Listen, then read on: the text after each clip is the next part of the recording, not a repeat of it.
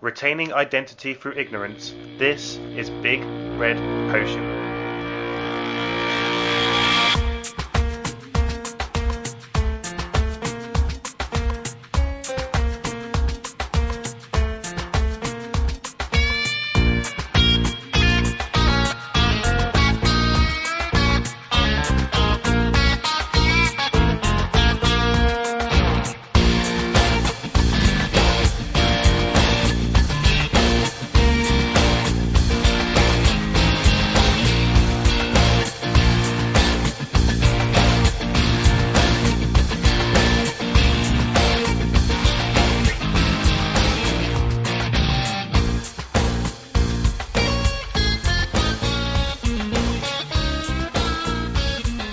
Brought to you by the Game Reviews Game On Network. You're listening to Big Red Potion, the podcast that plays Animal Crossing for all the wrong reasons. As ever, I'm your uncompromising host, Sinan Kubba, staff writer and associate editor for TheGameReviews.com, and I'm joined as always by the man who puts the Prime into Metroid Prime, the Elite into Elite Beat Agents, and the Orange into the Orange Box. Fellow TGR staff writer, Joseph DeLia. Joe, how have you been doing this week?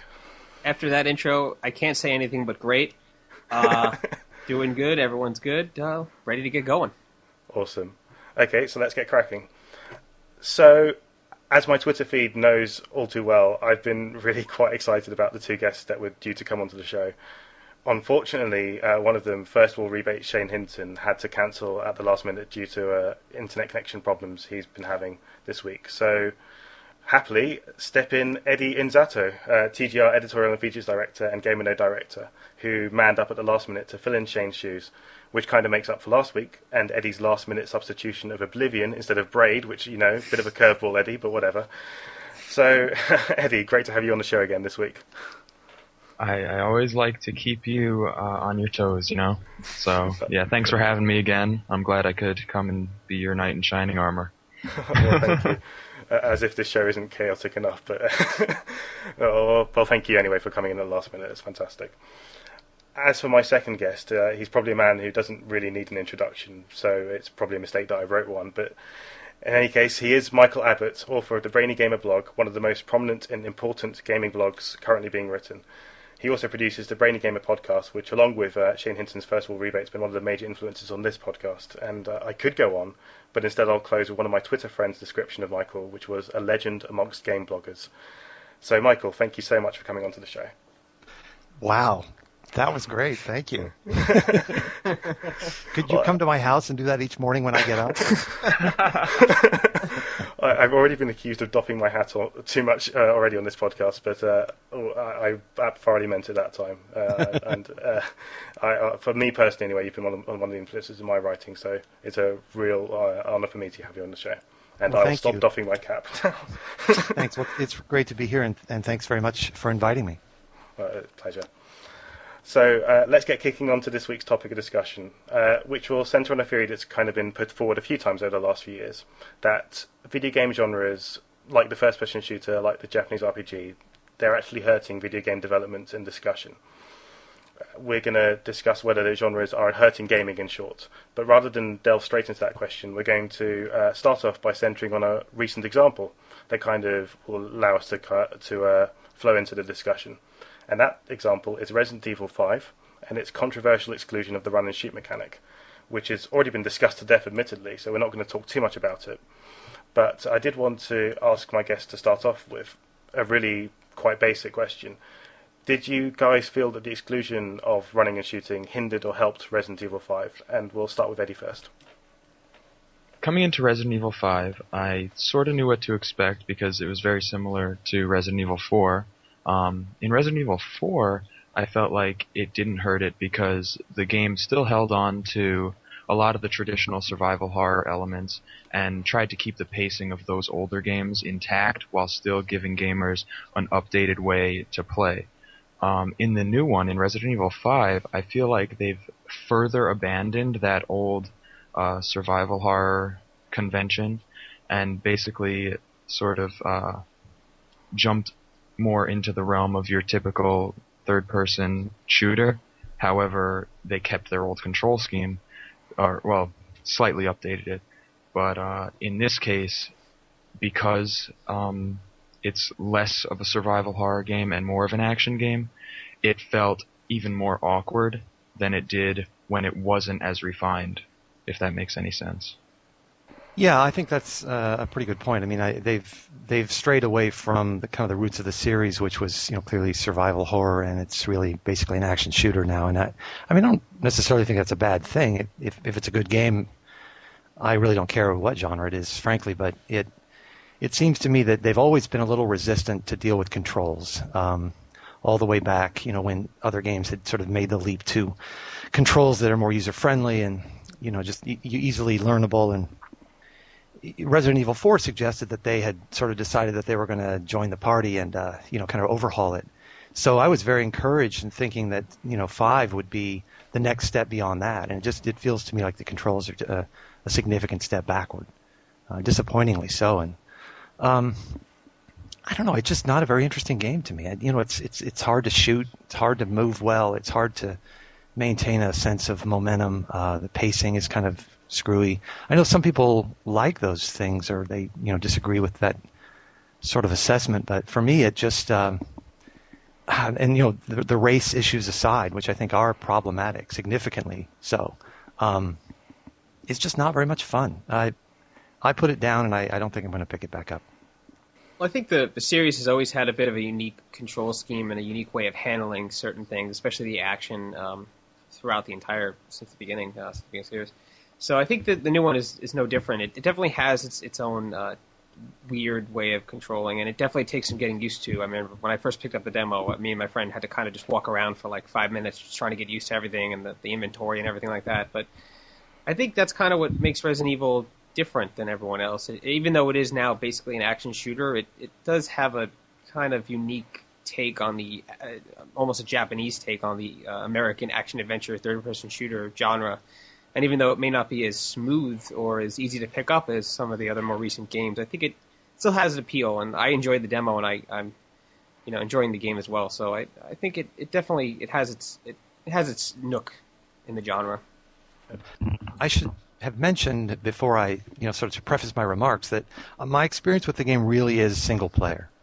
I have the PS3 version, and a lot of the friends that I have that wanted to play, are Xbox users, so I haven't been able to team up with them. And so, from what I understand, the game really is quite different in co-op, and you really need to play it in co-op to give the game its full due. And I haven't done that, so I should say that everything I'm saying has to do with my single player experience.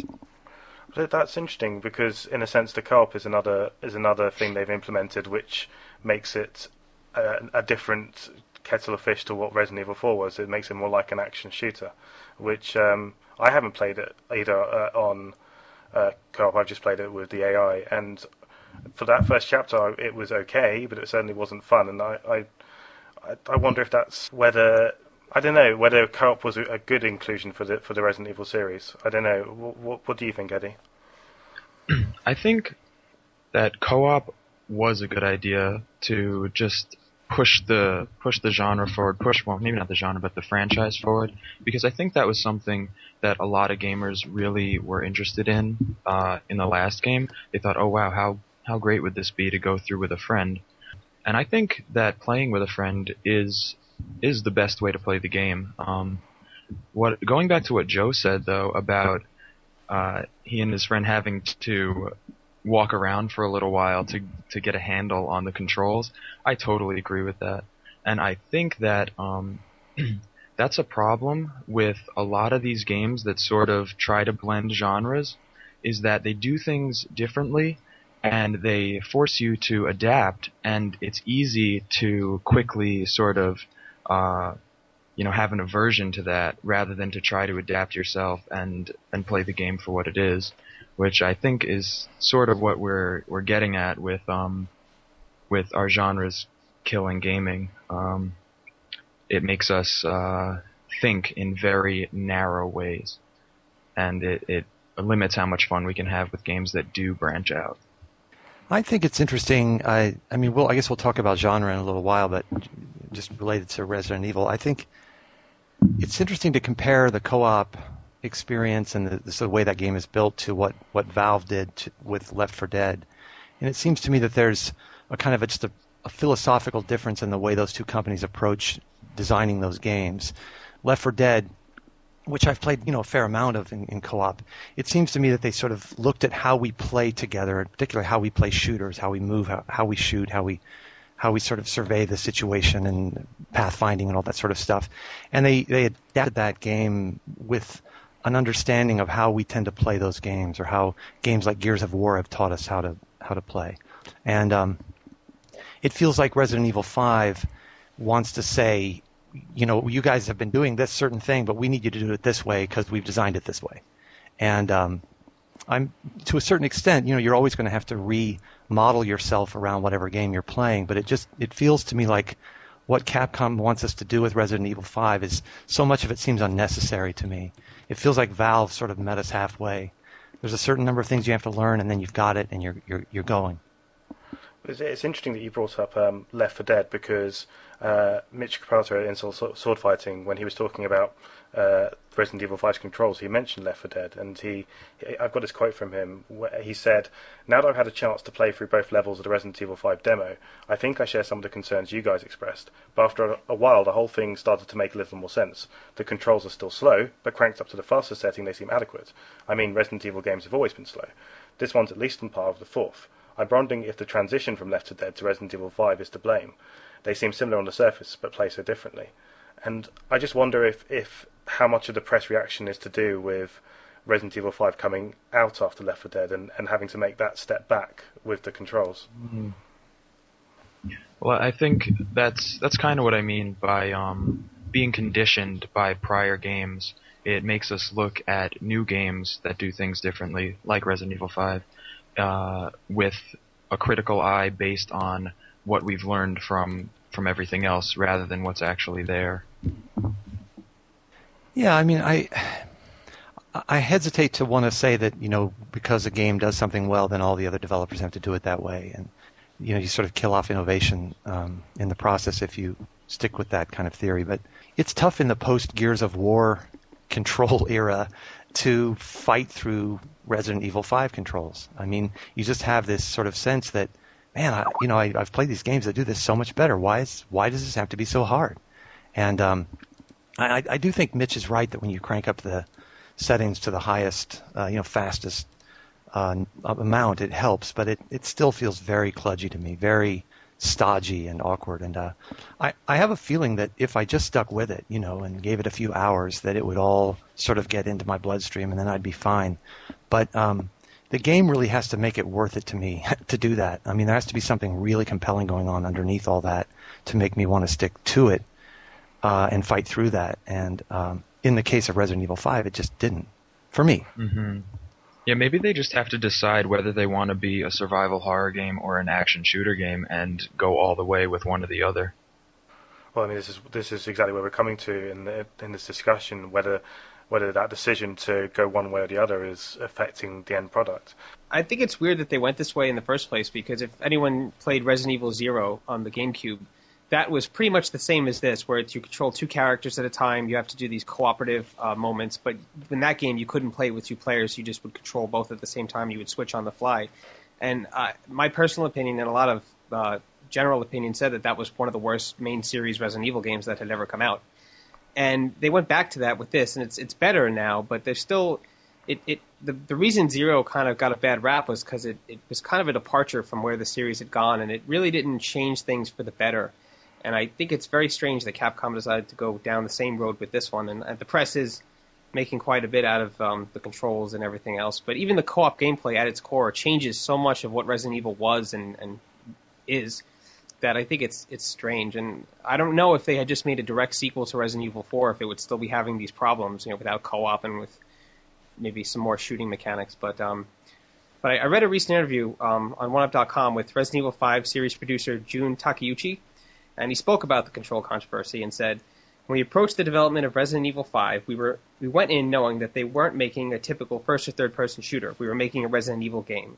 It was important for us to go with the design decisions that would make the best Resident Evil game that we could. We didn't want to go in trying to make some other game. So even though that kind of run and gun shoot gameplay might suit other games, we definitely think that the current Resident Evil 5 controls are the best design choice for this type of game."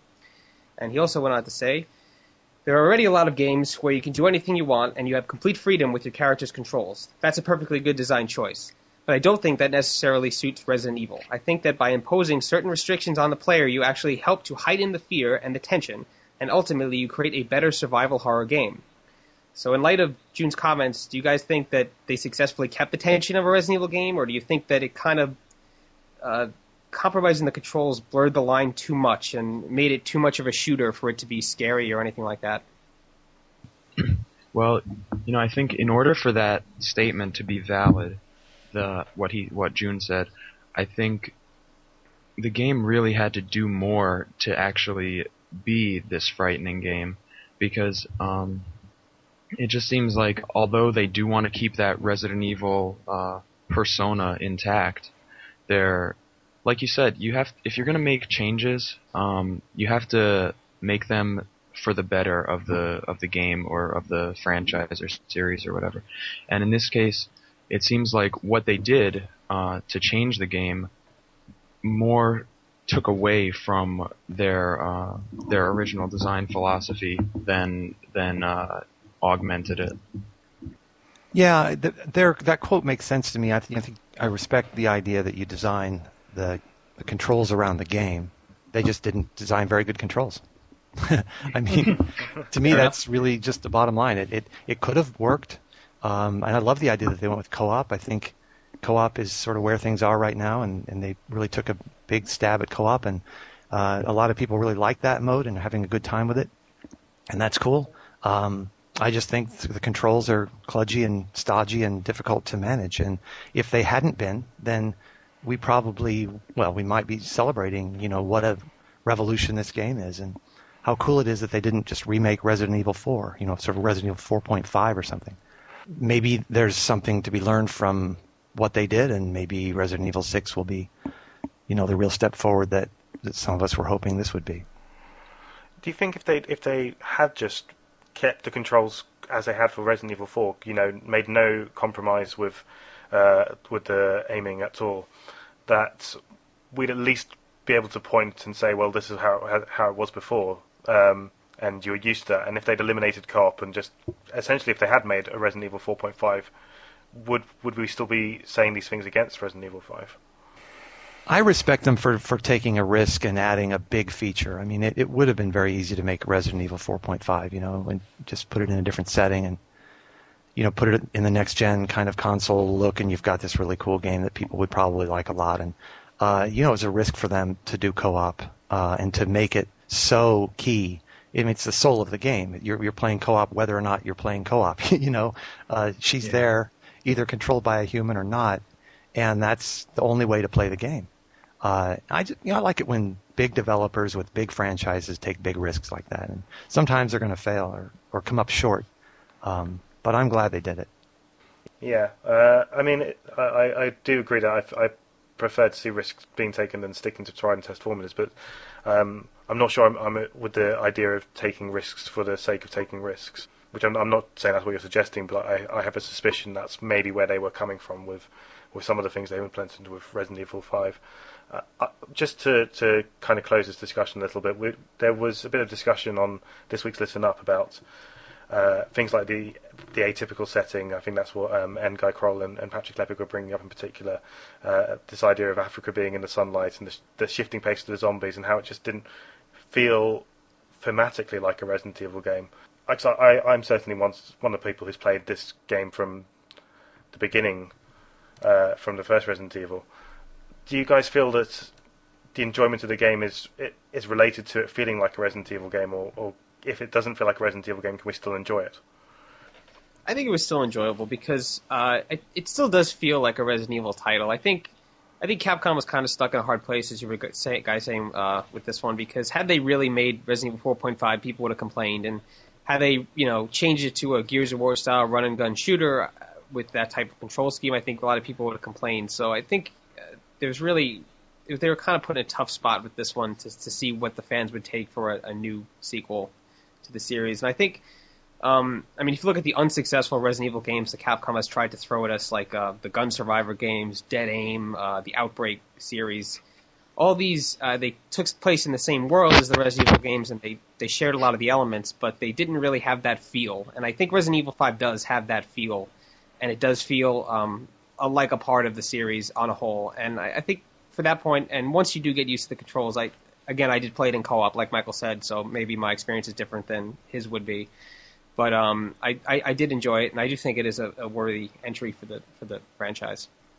I think it's certainly a worthy entry into the franchise, but I have to say that I feel like it doesn't feel as much like a Resident Evil game as most of the past titles have, simply because just of the way things play out.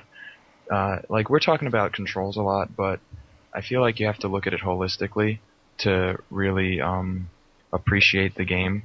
And the way that you fight all your battles, the way that enemies are sent wave after wave at you, it doesn't leave you like creeping around thinking, oh, what's around the corner.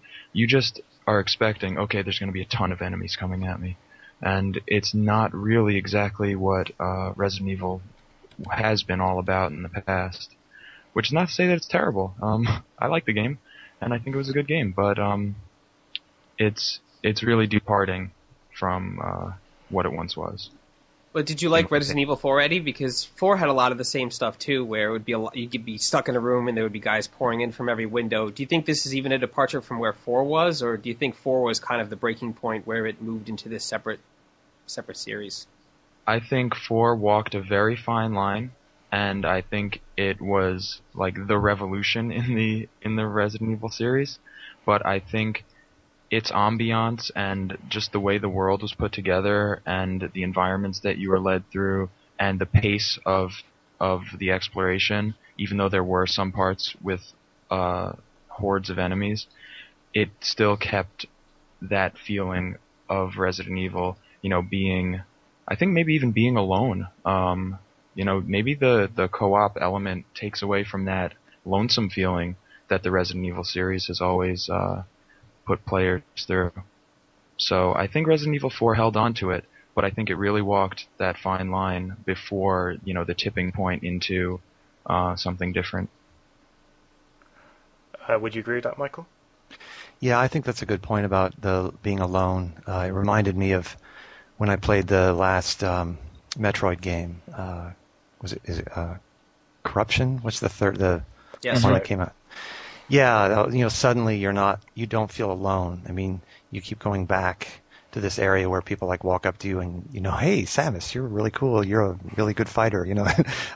This odd kind of relationship you have with other humans, and you sort of, I don't know, it just changes the dynamic of the player relationship to the world. And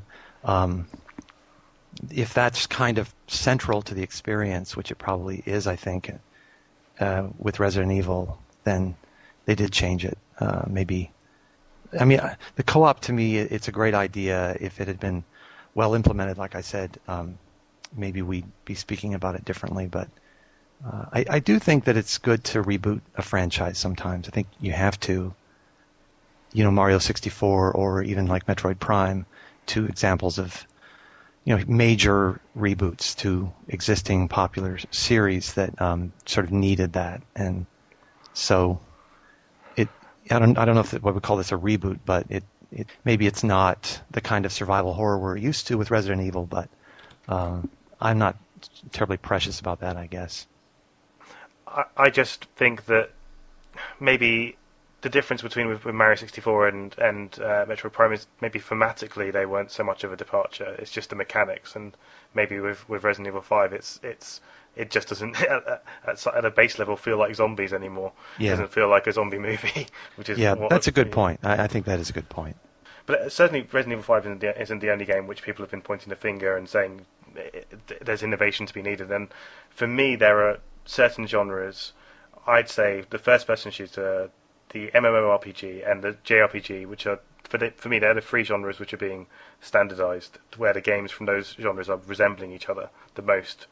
And I was just wondering, not whether you'd necessarily believe that there is this standardization happening, but if it is happening, which genres did you guys think that it is happening, for better or for worse? Well, I'm going to be a defender of genre, I guess, in the conversation, and I don't know, maybe we all will defend it, but I think genre is really neither a good or a bad thing. The artists approach genre as a kind of a canvas or maybe a framework would be a better way of thinking about it, that has certain rules attached to it. It's a certain kind of language, and the great thing about genre is that it establishes a way of sort of going forward, that the audience has expectations that you can sort of play with, and that it has a structure. And for an artist to be able to work within it, you sort of hit the ground running with genre rather than having to establish everything from scratch. And so, when you think about how artists deal with genre, some great designers, film directors, writers, who've played with genre in the most interesting ways tend to be memorable to us, I think largely because of the kind of changes they ring on the genre that they work within. I spoke a couple of weeks ago with the designers of Flower on my podcast, and I was struck by one of the things that Genova Chen talked about, which was to say that for him, working within limitations, within specific kinds of limitations, are very helpful to him as an artist, because it defines the situation for him, and then he can be sort of maximally creative within that space. And he didn't specifically refer to genre, but I know that writers and artists who do deal with genre often find themselves sort of by choice staying within a genre because they want to kind of explore it, challenge it, stretch the limits of it, and that can be very exciting, I think. And we talked a little bit actually about that interview with that you did with Genova Chen and Kelly Santiago, and I must admit I was very impressed by both of them. And you could say arguably with Flower that at the end of the day there's a flying sim which does something no flying sim has done before, which I guess is one way of looking at it. Joe, what genres do you feel are maybe becoming too standardized or just are becoming standardized? I think there's a lot of that. I mean, the open world action game like that Grand Theft Auto kind of defined has pretty much stayed the same since the unnamed thug from GTA 3 first set foot in Liberty City. And I mean, even GTA 4 is pretty much the same thing. The city was so much more alive, but you're basically doing the same things and the same kind of missions, the same structure. They really didn't grow on that too much. I like what Michael was saying. I think that's definitely good if you could look at an established genre and pick apart what makes it good and then expand on that. That is really where a genre would play in to be good. But I think a lot of times, a lot of developers are just looking at a genre and saying, oh, well, everyone does it like this, so let's do our game like this too. And like the fighting genre is one of those. I mean, I think Tekken 3 was probably the last game to really change the fighting genre significantly, and adding a ton of bonus modes and all these tournament things and stuff. And every 3D fighting game since then has pretty much been the same. But like Michael was saying, if the genre can be used as a base point to expand from, I think that's really where the genre could play in as a positive thing. I think that's a good point about working within a framework of a genre and then maximally expanding upon it within that framework. Because I feel like maybe if you have a canvas that's miles wide with no limitations, you're only going to get a little bit of paint on each spot. But if you're restricted, you can really make something beautiful. So in that sense, starting with a framework and maximizing everything is definitely something good for the developer. I guess with Michael maybe being a bit more of a defender of a genre, I'm probably going to be more offensive towards it. This whole discussion came into my head when I was playing Lost Odyssey on the Xbox 360, which I am finally getting into after just 13 hours. But anyway, for me, I do appreciate that it had the Sakaguchi, the creator of Final Fantasy influence, and even Nobuo Uematsu with the music, but it just felt like, even with all its things it was doing with its narrative and with the tone and maturity of the story, it felt such like a typical JRPG. And this is coming from a huge JRPG fan. I don't know whether it's just the final straw that broke the camel's back, but it took me so long to get into that game and get past having to do turn-based combat again, and with the same typical type of elemental system. And for me, I kind of, where you guys are saying there's a framework to expand from, for me, I guess with Lost Odyssey, there is this framework where they've expanded from, but for some reason I still keep coming back to the framework and finding trouble with it. I think that being restricted can let you focus all your creativity on maximizing the better aspects of that particular genre, but I also feel like it's only the very best games in a genre that actually take it a step further. And like Joe said, you find a lot of them just retreading the same ground, and that's where genre's a bad thing, when they take it not only as a framework, but as like a template or just they just an exact copy. Genres that I think are really starting to fall victim to this are like the first-person shooter genre. Like you said, I feel like the JRPG genre has fallen victim to that long ago. So now it's almost like a given that a lot of JRPGs are going to be the same. But really, when you bust out of those limitations, it's when you can create the best sort of games, and it allows for the most creativity, which may be more difficult as a developer, but in the end, you end up with something that is head and shoulders above the rest if it's done correctly.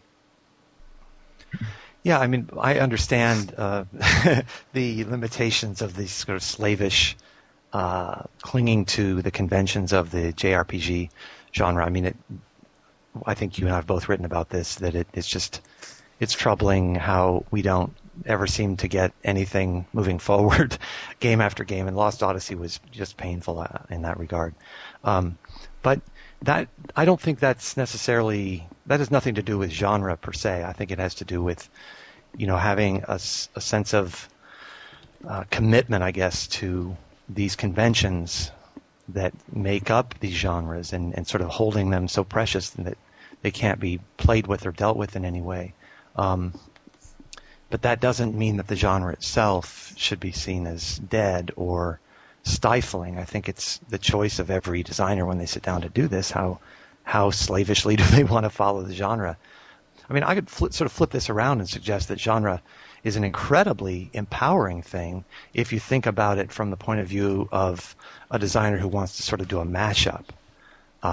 So, for example, I mean, the poster game for this to me is a game like Puzzle Quest, which is a puzzle game, and it's also a role-playing game, and it's also a strategy game. It just sold like crazy. I think it's incredibly popular, way more than I ever expected it would be.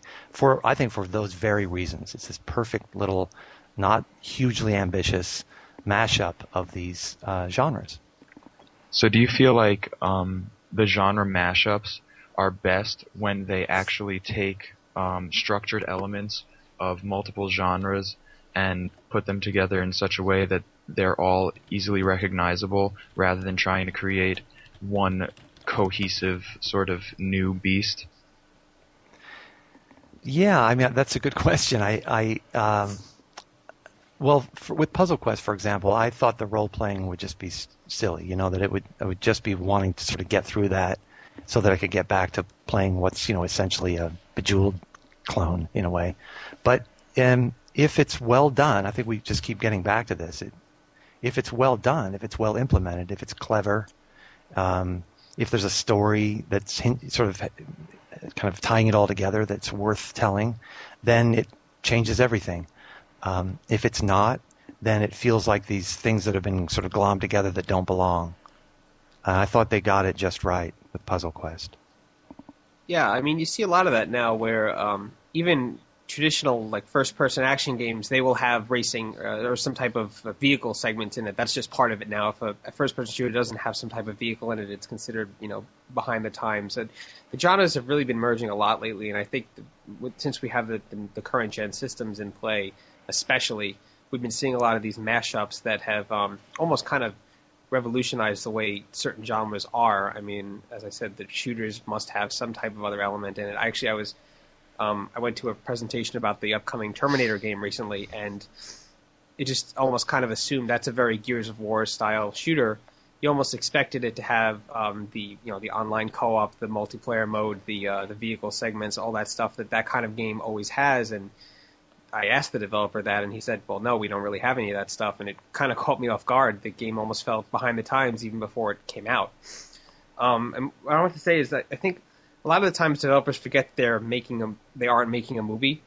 They hire professional writers to pen the story, get A-list Hollywood talent to put the voiceovers in, and nab theatrical composers to handle the score. Yet when you ask them about the gameplay, they're like, "Oh, well, it plays like Gears." And I think that's part of the problem. There's definitely a case in the JRPG genre where a lot of them look at how Final Fantasy does it and then say, "Oh, well, we'll just do it like this and we'll expand upon it here or there or whatever."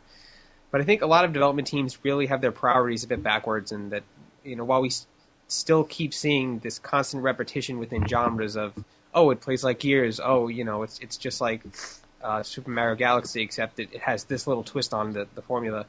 I think it takes the rare developer, something like Clover or Platinum Games and Team Eco. They really, every time they put out a new game, it's something completely different in a completely different genre. And, these guys don't really want to make the same game over again. I think that's really where we're going to get this creativity, where we're going to get this deviation. And I especially now that games are so damn expensive to make, we're just going to keep seeing these, "Oh, it's like this game, oh, it's like that game," and less of the expansions on the actual genre that we would all like to see. Yeah. I think you could make a really good case for the fact that the real impact of RPGs isn't within the RPG genre, but it's the way that the RPG elements have permeated into sort of other genres. And I mean, racing games are RPGs now. Sports games are RPGs. Shooters have RPG elements. That RPGs have those certain kinds of elements that we understand to be structurally defining of that genre have found their way, when they're useful, into other games. Now, I would argue the best RPG I've played this year is MLB 09, the show. It's a baseball game. And I'm not kidding. I'm not. That's not a joke. I mean, that there's a mode in that game called Road to the Show where you basically, it's pure RPG. You create a character. You must level him up. You must take him through all these challenges. It's hard, and it's mechanically very precise and very complex, with tons of moving parts. And if you want to challenge yourself and kind of play it on extra hard, you can. And that experience of playing that game is greatly enhanced by its RPG elements. Yeah, that's a great point. I mean, honestly, from my own personal perspective, I was never into RPGs. I think the 3 that I played in my life were Final Fantasy VII and the Lunar games.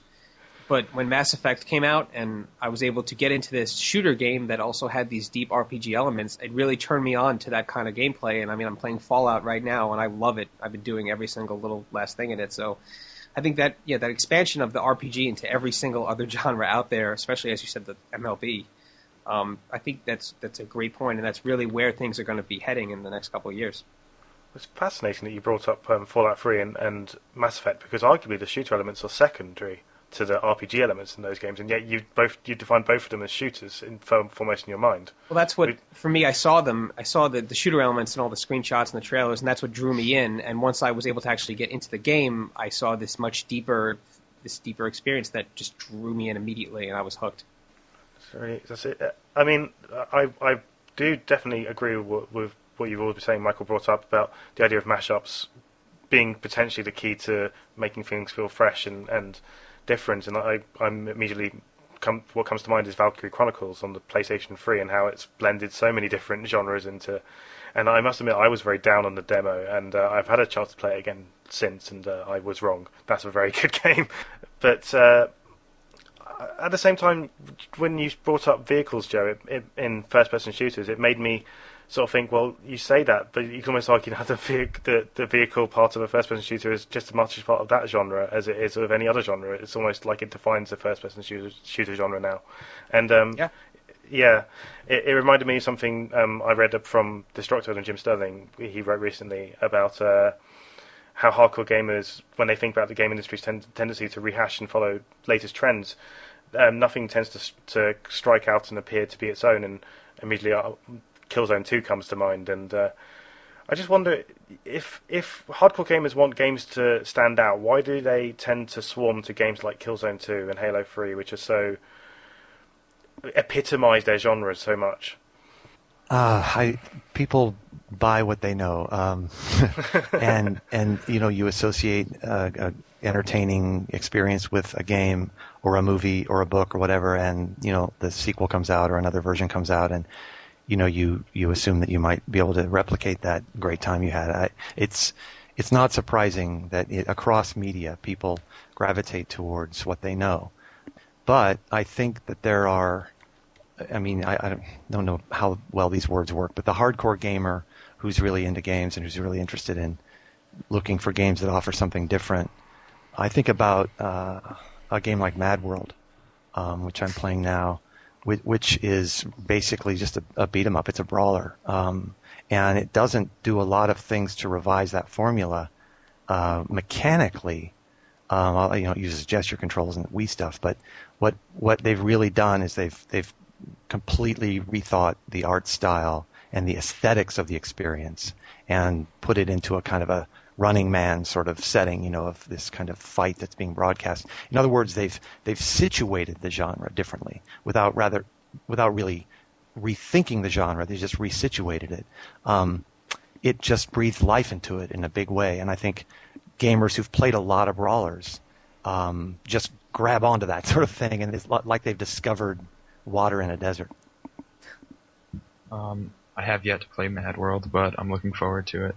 But to respond to what you said, Sinan, about hardcore gamers gravitating towards games that seem to retread old ground, I think it's very important that there's a distinction between hardcore players of a particular type of game and quote-unquote hardcore gamers who are looking to advance the medium by adding to it and seeing new things come in. And I think the reason that those people gravitate towards the games that are very similar to what they know is because that's the type of gamer they are, and the different type of gamer looks more for novelty in new games. I think that's a fair point. I guess this comes back to when we were talking about the Wii and the casual market and the expanded audience. I don't know, what do you think, Joe? Do you think that there's a certain type of gamer who's looking for the game they know and trust, and another type of gamer who's looking for something completely different?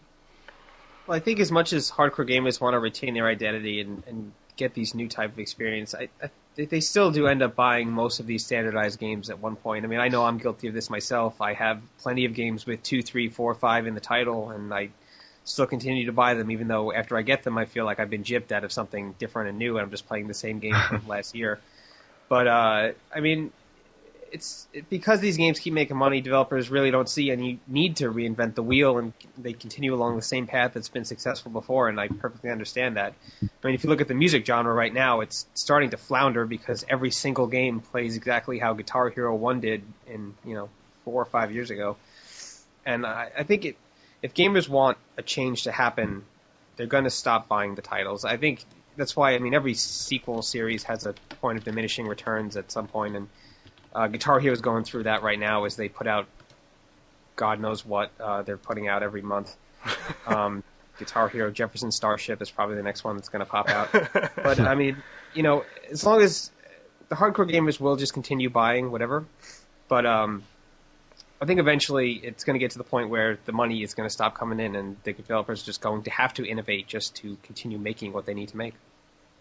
Yeah, to forward my thought a bit, I guess what I'm trying to get at is if there is a certain type of gamer who's reticent to innovation, and you just have to look at all the problems Mirror's Edge faced with that, and with the economic insecurity we're facing, are we going to see less games like Flower being released, less games like Mad World, less games like Valkyrie Chronicles, which are trying to do something different, because that risk is just not a risk that developers can take?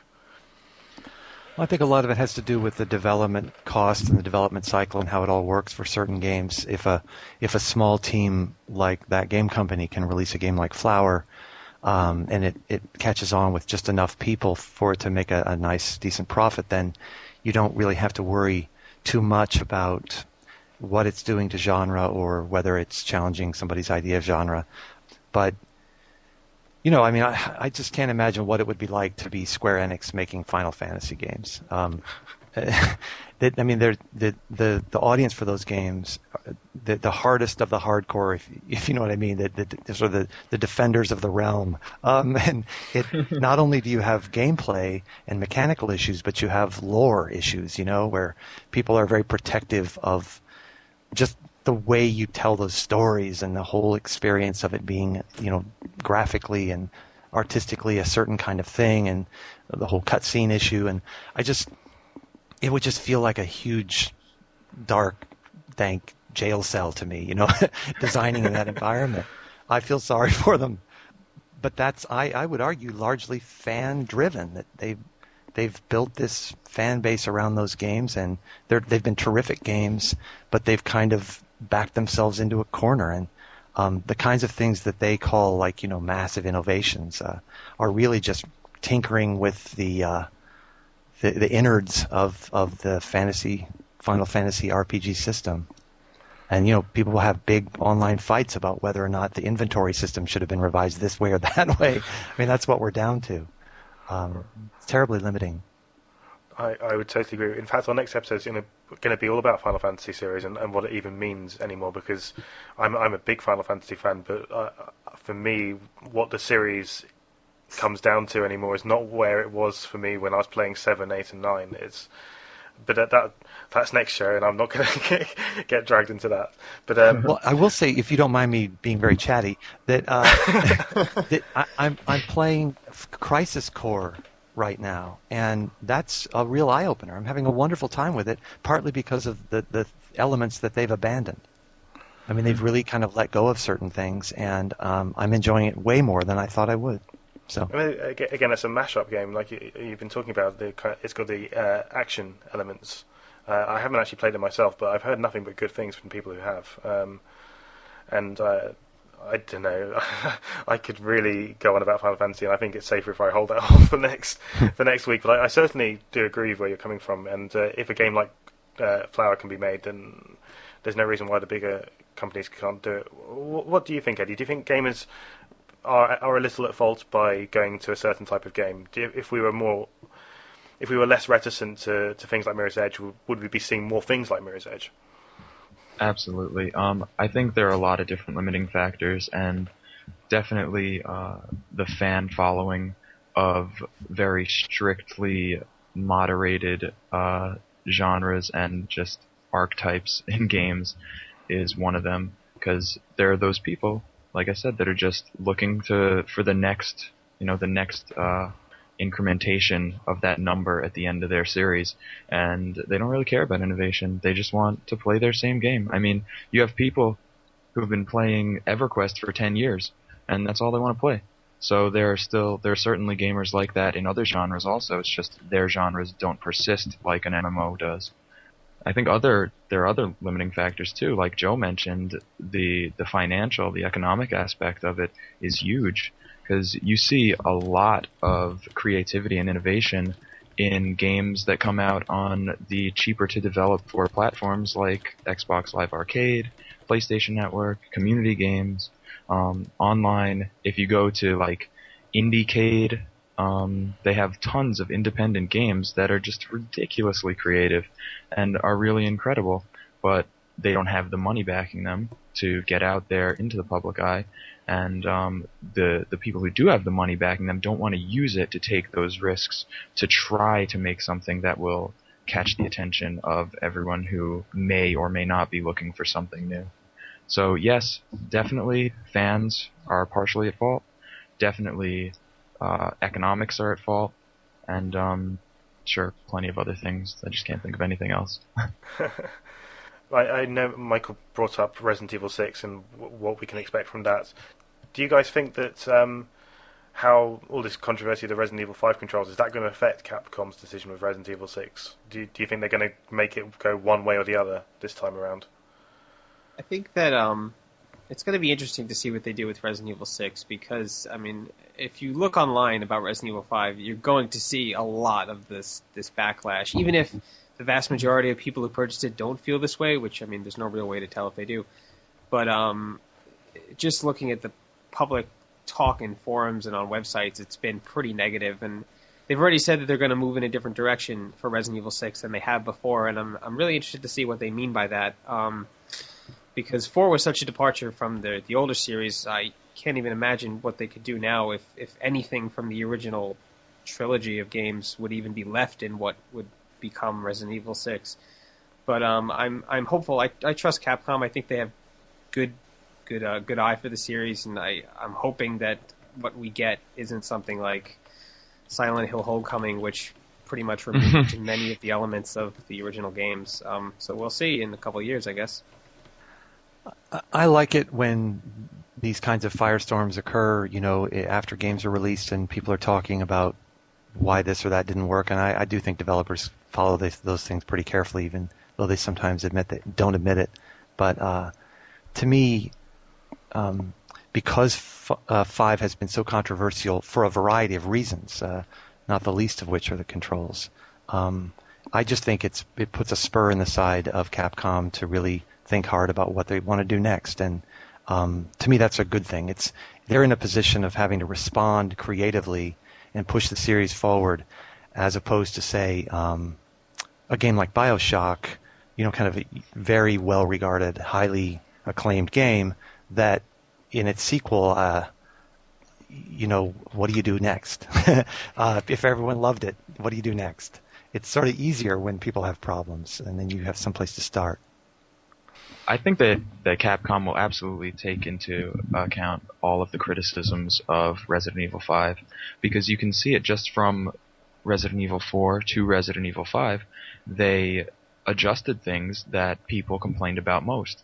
The inventory, the fast weapon switching, the ability to strafe, things like that.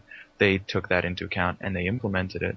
So I think now they'll just do the same thing. They'll take all of the criticisms of Resident Evil 5 and they'll try to incorporate solutions in Resident Evil 6.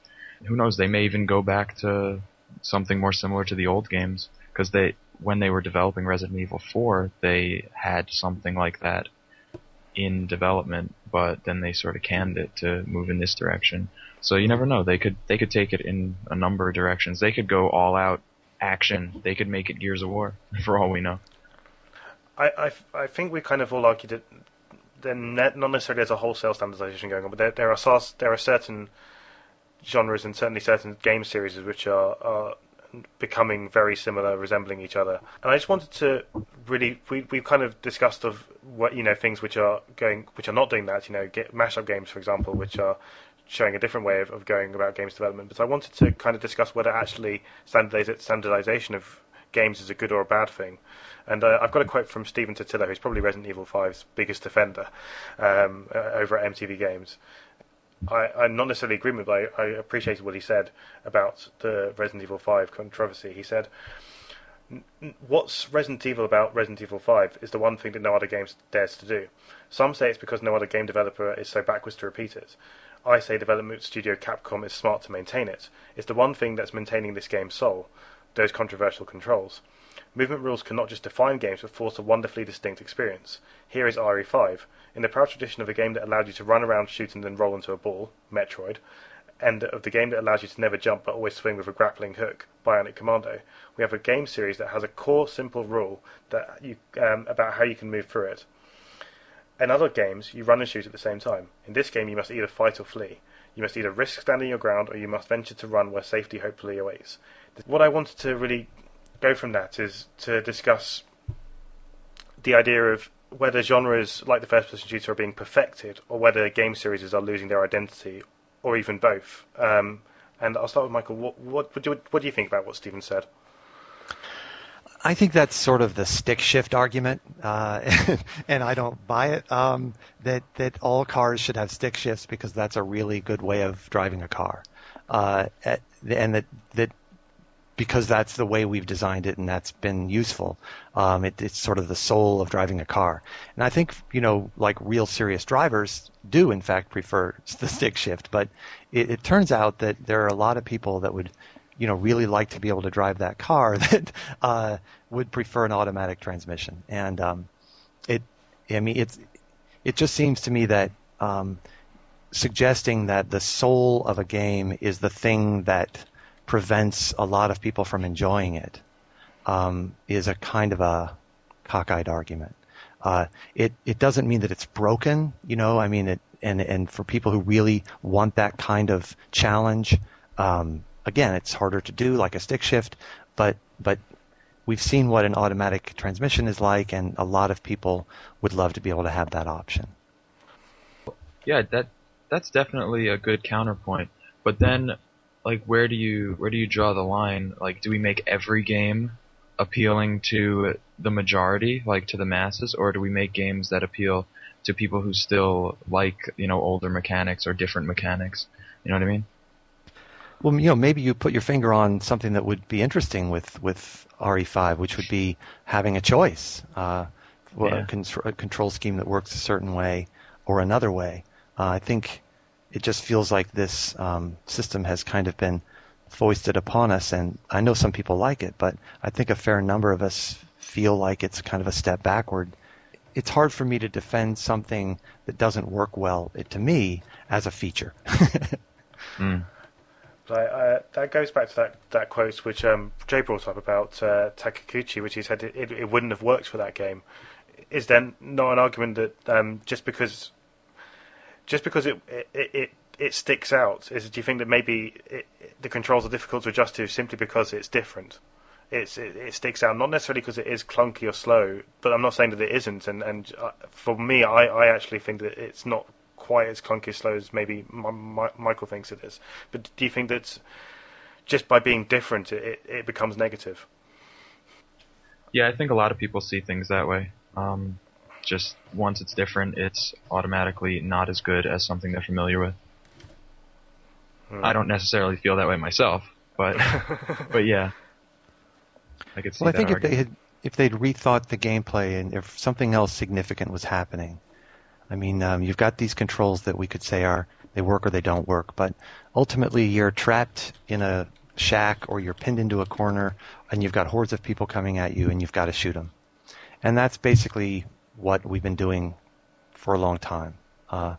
And it also brings up, the game also brings up certain kinds of images of race and culture and civilizations that I think are troubling, which are separate issues, but there's nothing, in my view, happening with the game that sort of says, well, this is a little tough for me, these controls, but gosh, there's so much interesting stuff happening here. I'm going to live with it because it's worth it. It feels to me like, with the exception of it being outdoors and sort of nightmare in sunlight, it's hard for me to figure out what's in it for me, why I need to put up with this. Right. Yeah, I see that perfectly. I mean, and that also, it ties into the point of at what point does a sequel go too far and fail to be recognized as a title from a series that it's supposed to represent? I mean, Michael, were you a fan of the earlier Resident Evil titles? Yeah, I mean, I was a big fan of the originals. Just as a survival horror, it was amazing that you could play a video game and right. Get freaked out like that. Right. So, I mean, that also goes to show, like, has the series changed so much now that it's not even in the same ballpark as it was before? I mean, some would argue that Resident Evil 4 wasn't a true Resident Evil game. As Eddie said before, it kind of walked the line between being a Resident Evil title and being some type of third-person action game. And the same was said about Silent Hill Homecoming this past fall, which amped up the action a lot compared to the earlier games, and it kind of lost a little bit of the magic that it had because of that reason. But if sequels are adapted to represent the current form of their particular genre somehow, like Resident Evil 5, people are saying Resident Evil 5 should be a third-person shooter with third-person controls to fit in with how most of those games are played now, how much of the original series would really be left? Is there a line that can't be crossed for a game sequel Or does the evolution of gaming at large constantly move that line so that a franchise can remain part of the series that it's supposed to be while still appealing to fans of the older titles? So is there a point that can't be crossed for a series that it's no longer recognizable as a game of that series? Or does the evolution of gaming force us to change these games to be current in the marketplace to still be acceptable? I think that question comes down to a matter of just maintaining the name for the sake of the name. If a developer wants to make a new game, to fit the current trend in gaming and the way games are evolving, they shouldn't necessarily go ahead and stick it in one of their old universes, like in one of their old franchises, just because. And I think that comes back a lot to economic reasons, again, because they have that following and they'll get people to buy the game. But I think at times, if you want to implement something new, just make something new, like from just the whole thing, name, mechanics, story, everything. And that's where the real evolution of gaming is going to happen, not when you try to hold on to like scraps of what you used to make and still adapt it to what's currently going on. I think things happen incrementally. I mean, things over time, you can see how it's not terribly difficult to trace the line between Halo and Space Invaders.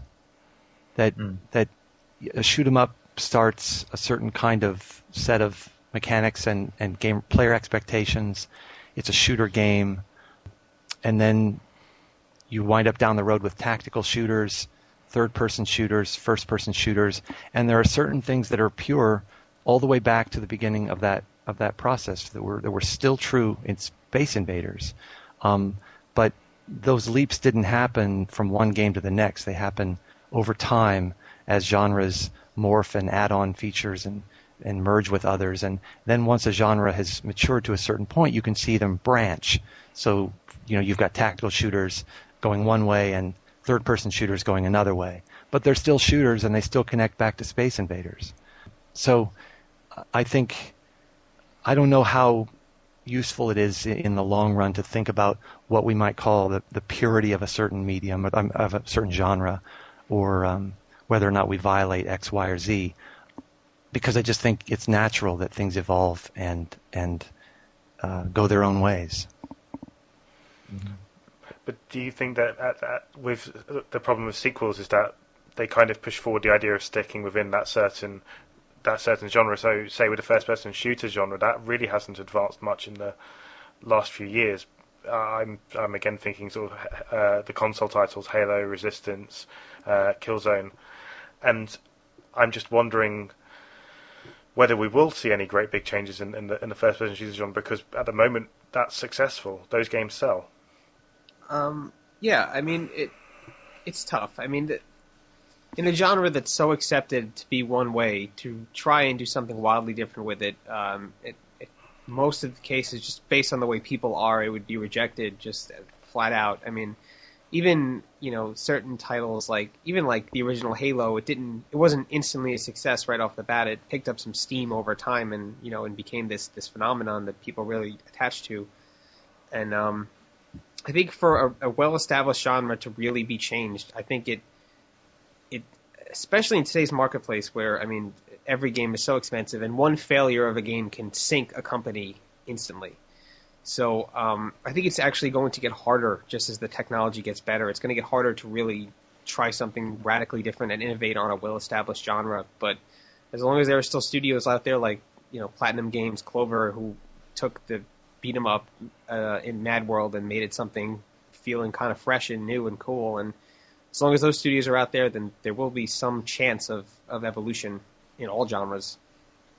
Here's what we're really talking about is innovation, right? I mean, if an artist working inside a genre sees a way of stretching that genre or innovating it or sort of tearing down one of the walls that we're used to being there, and people find that exciting or interesting. I mean, I realize this seems, kind of simple-minded and logical, but I just think that's really what pushes these things forward. If the innovation results in people finding that exciting or interesting and they spend their money on it, or they don't, that's the sort of judge and jury of that process. And you just hope that with the rise of these smaller independent developers that we've mentioned, that they can sort of show the way in a low-risk environment financially to do certain things that then other studios can pick up on and use, and that we just keep going forward and try to plow through these times when we get very, very stuck in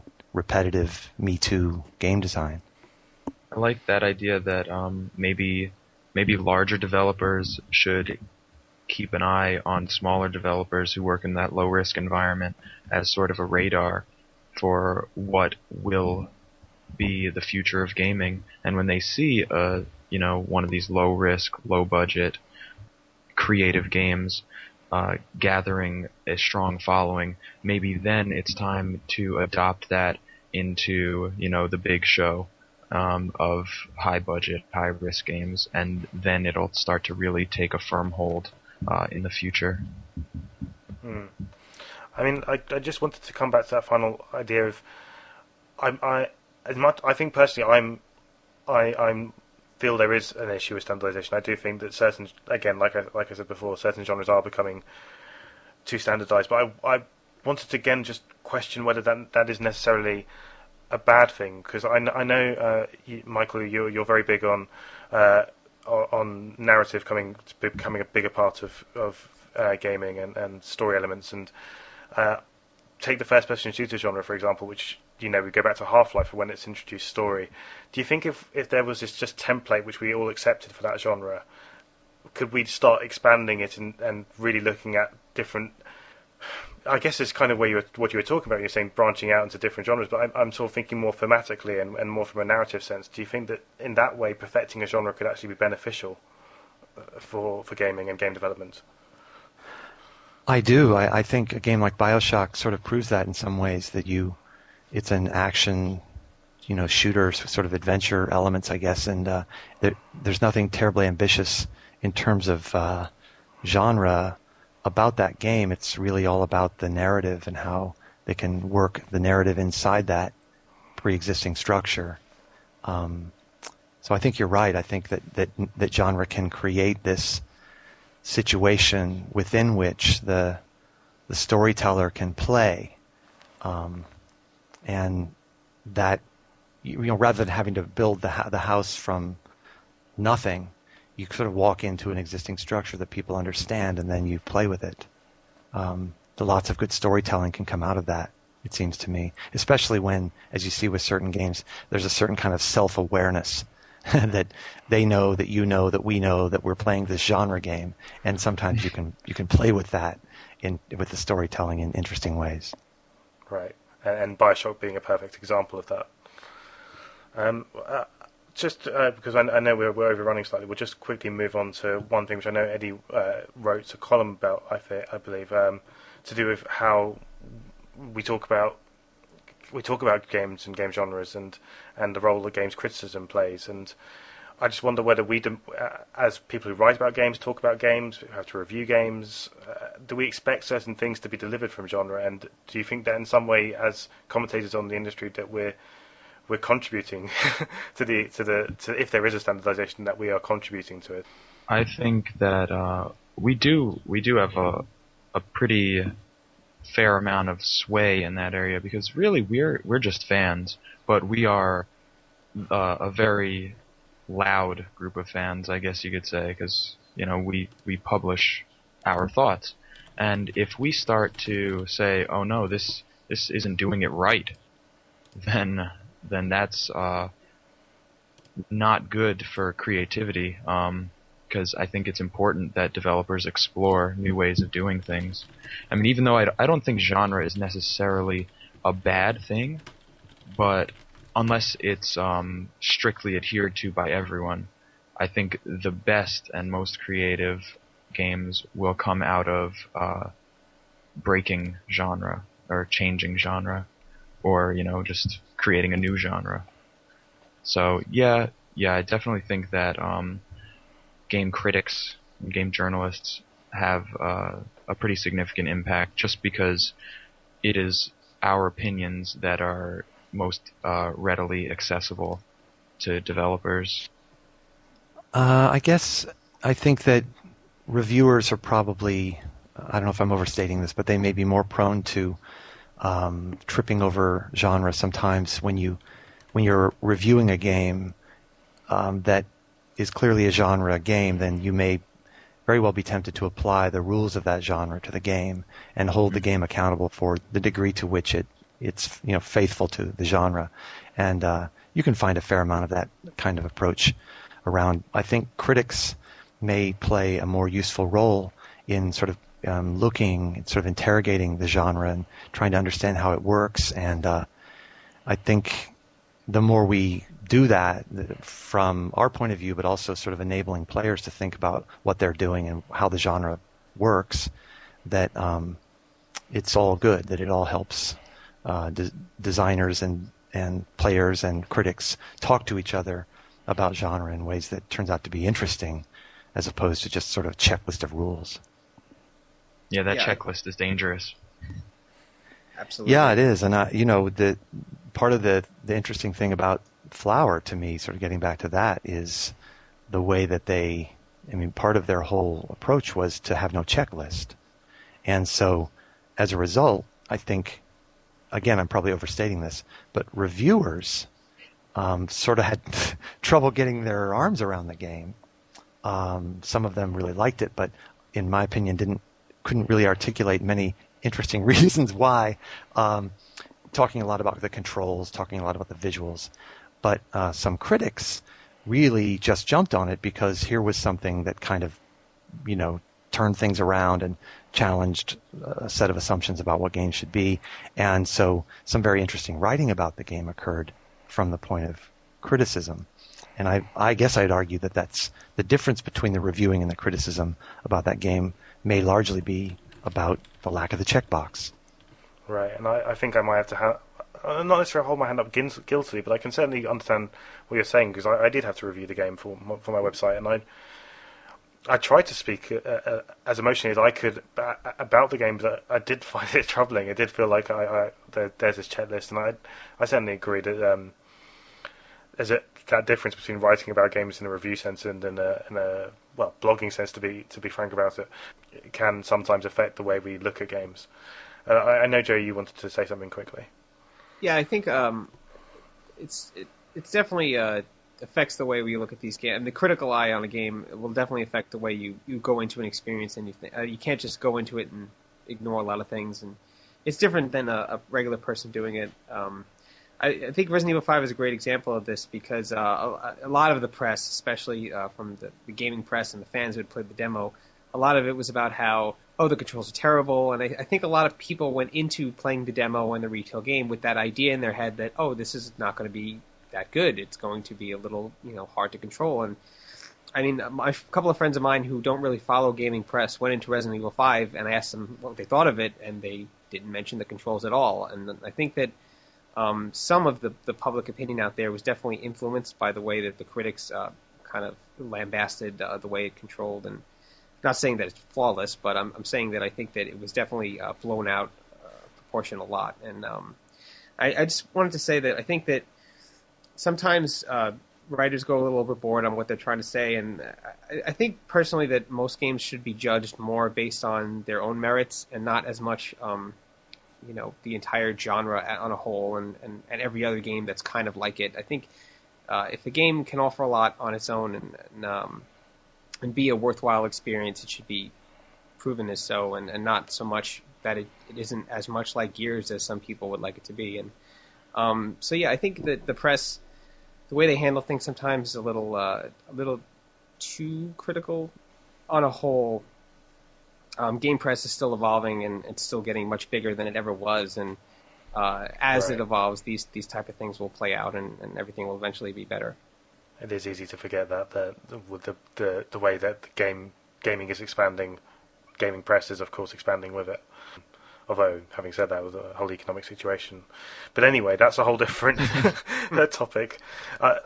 We've definitely overrun, so I'm going to close with just one final question and ask my guests to give a definitive answer on it, which is that first question which started off the whole discussion. Are genres hurting game development? Eddie, yes or no? Not 100%. That's not really definitive. Okay. No, they're not hurting game development, but they may not be the best thing for game development. Okay. Michael? Well, I say they are not hurting development. In fact, I would say in the hands of the right developers, they liberate creativity. Joe? I will say also that they are not hurting development, but, and as Michael said, in the right hands, they are definitely helping people, but there are not as many pairs of the right hands out there as there are pairs of the lazy. And so I think that's a problem with genre. Okay, better off in my own opinion after I got lambasted on, I think, the show for not saying anything. I think that in the hands of larger developers, they are. I think in the hands of small developers, it's not.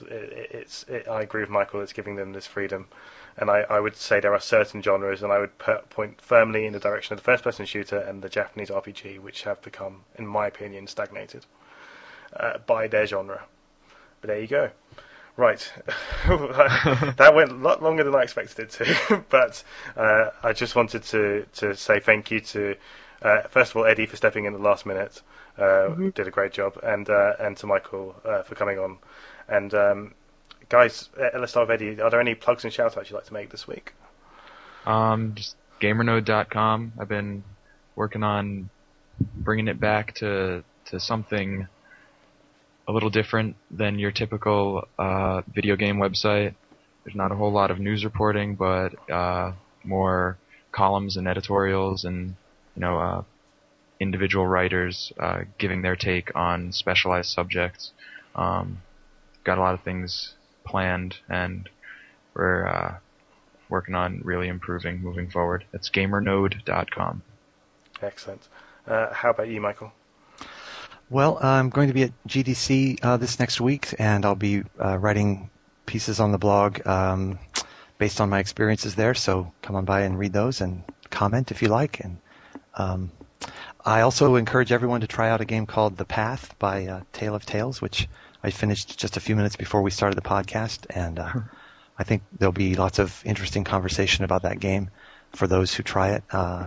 And so there's my game plug. Nice. Excellent. Michael, I just bought The Path yesterday. I haven't started it up yet, but I'm eager to get into it. I hear it's very interesting, to say the least. It is. Be patient. Okay. Be patient, and it's not, it's flawed. I mean, it's got issues, Sure. but it's well worth it. Great. Well, you heard it here first on Big Red Potion. How's that? That's my summary review right there. Excellent. Well, that's copyright to me now, so that's brilliant. So, guys, thank you so much. I'm hoping that people will find this. I think it's been a brilliant show, and I really hope that listeners agree. Next week, we're going to be joined by two of our friends at TGR. We're going to be, like I said, talking about Final Fantasy. And so join us next Monday. Until then, have a great week. Joe, any closing thoughts for prosperity? Yeah, actually, I just wanted to plug Michael's podcast. I hadn't actually heard it. I've read your blog a few times, but I hadn't actually heard your podcast until Sinan recommended it to me this past week. And for anyone who hasn't checked it out, it's really great, very intelligent, very well put, great interviews, great everything. So Brainy Gamer, Sinan will put the link to the website in the show notes, I'm sure. But to anyone who hasn't checked it out, please go on and do it. Well, Thanks very much. That's very nice of you. Well, fantastic. Anyway, this has been Big Red Potion, and that's it. Okay. Oh.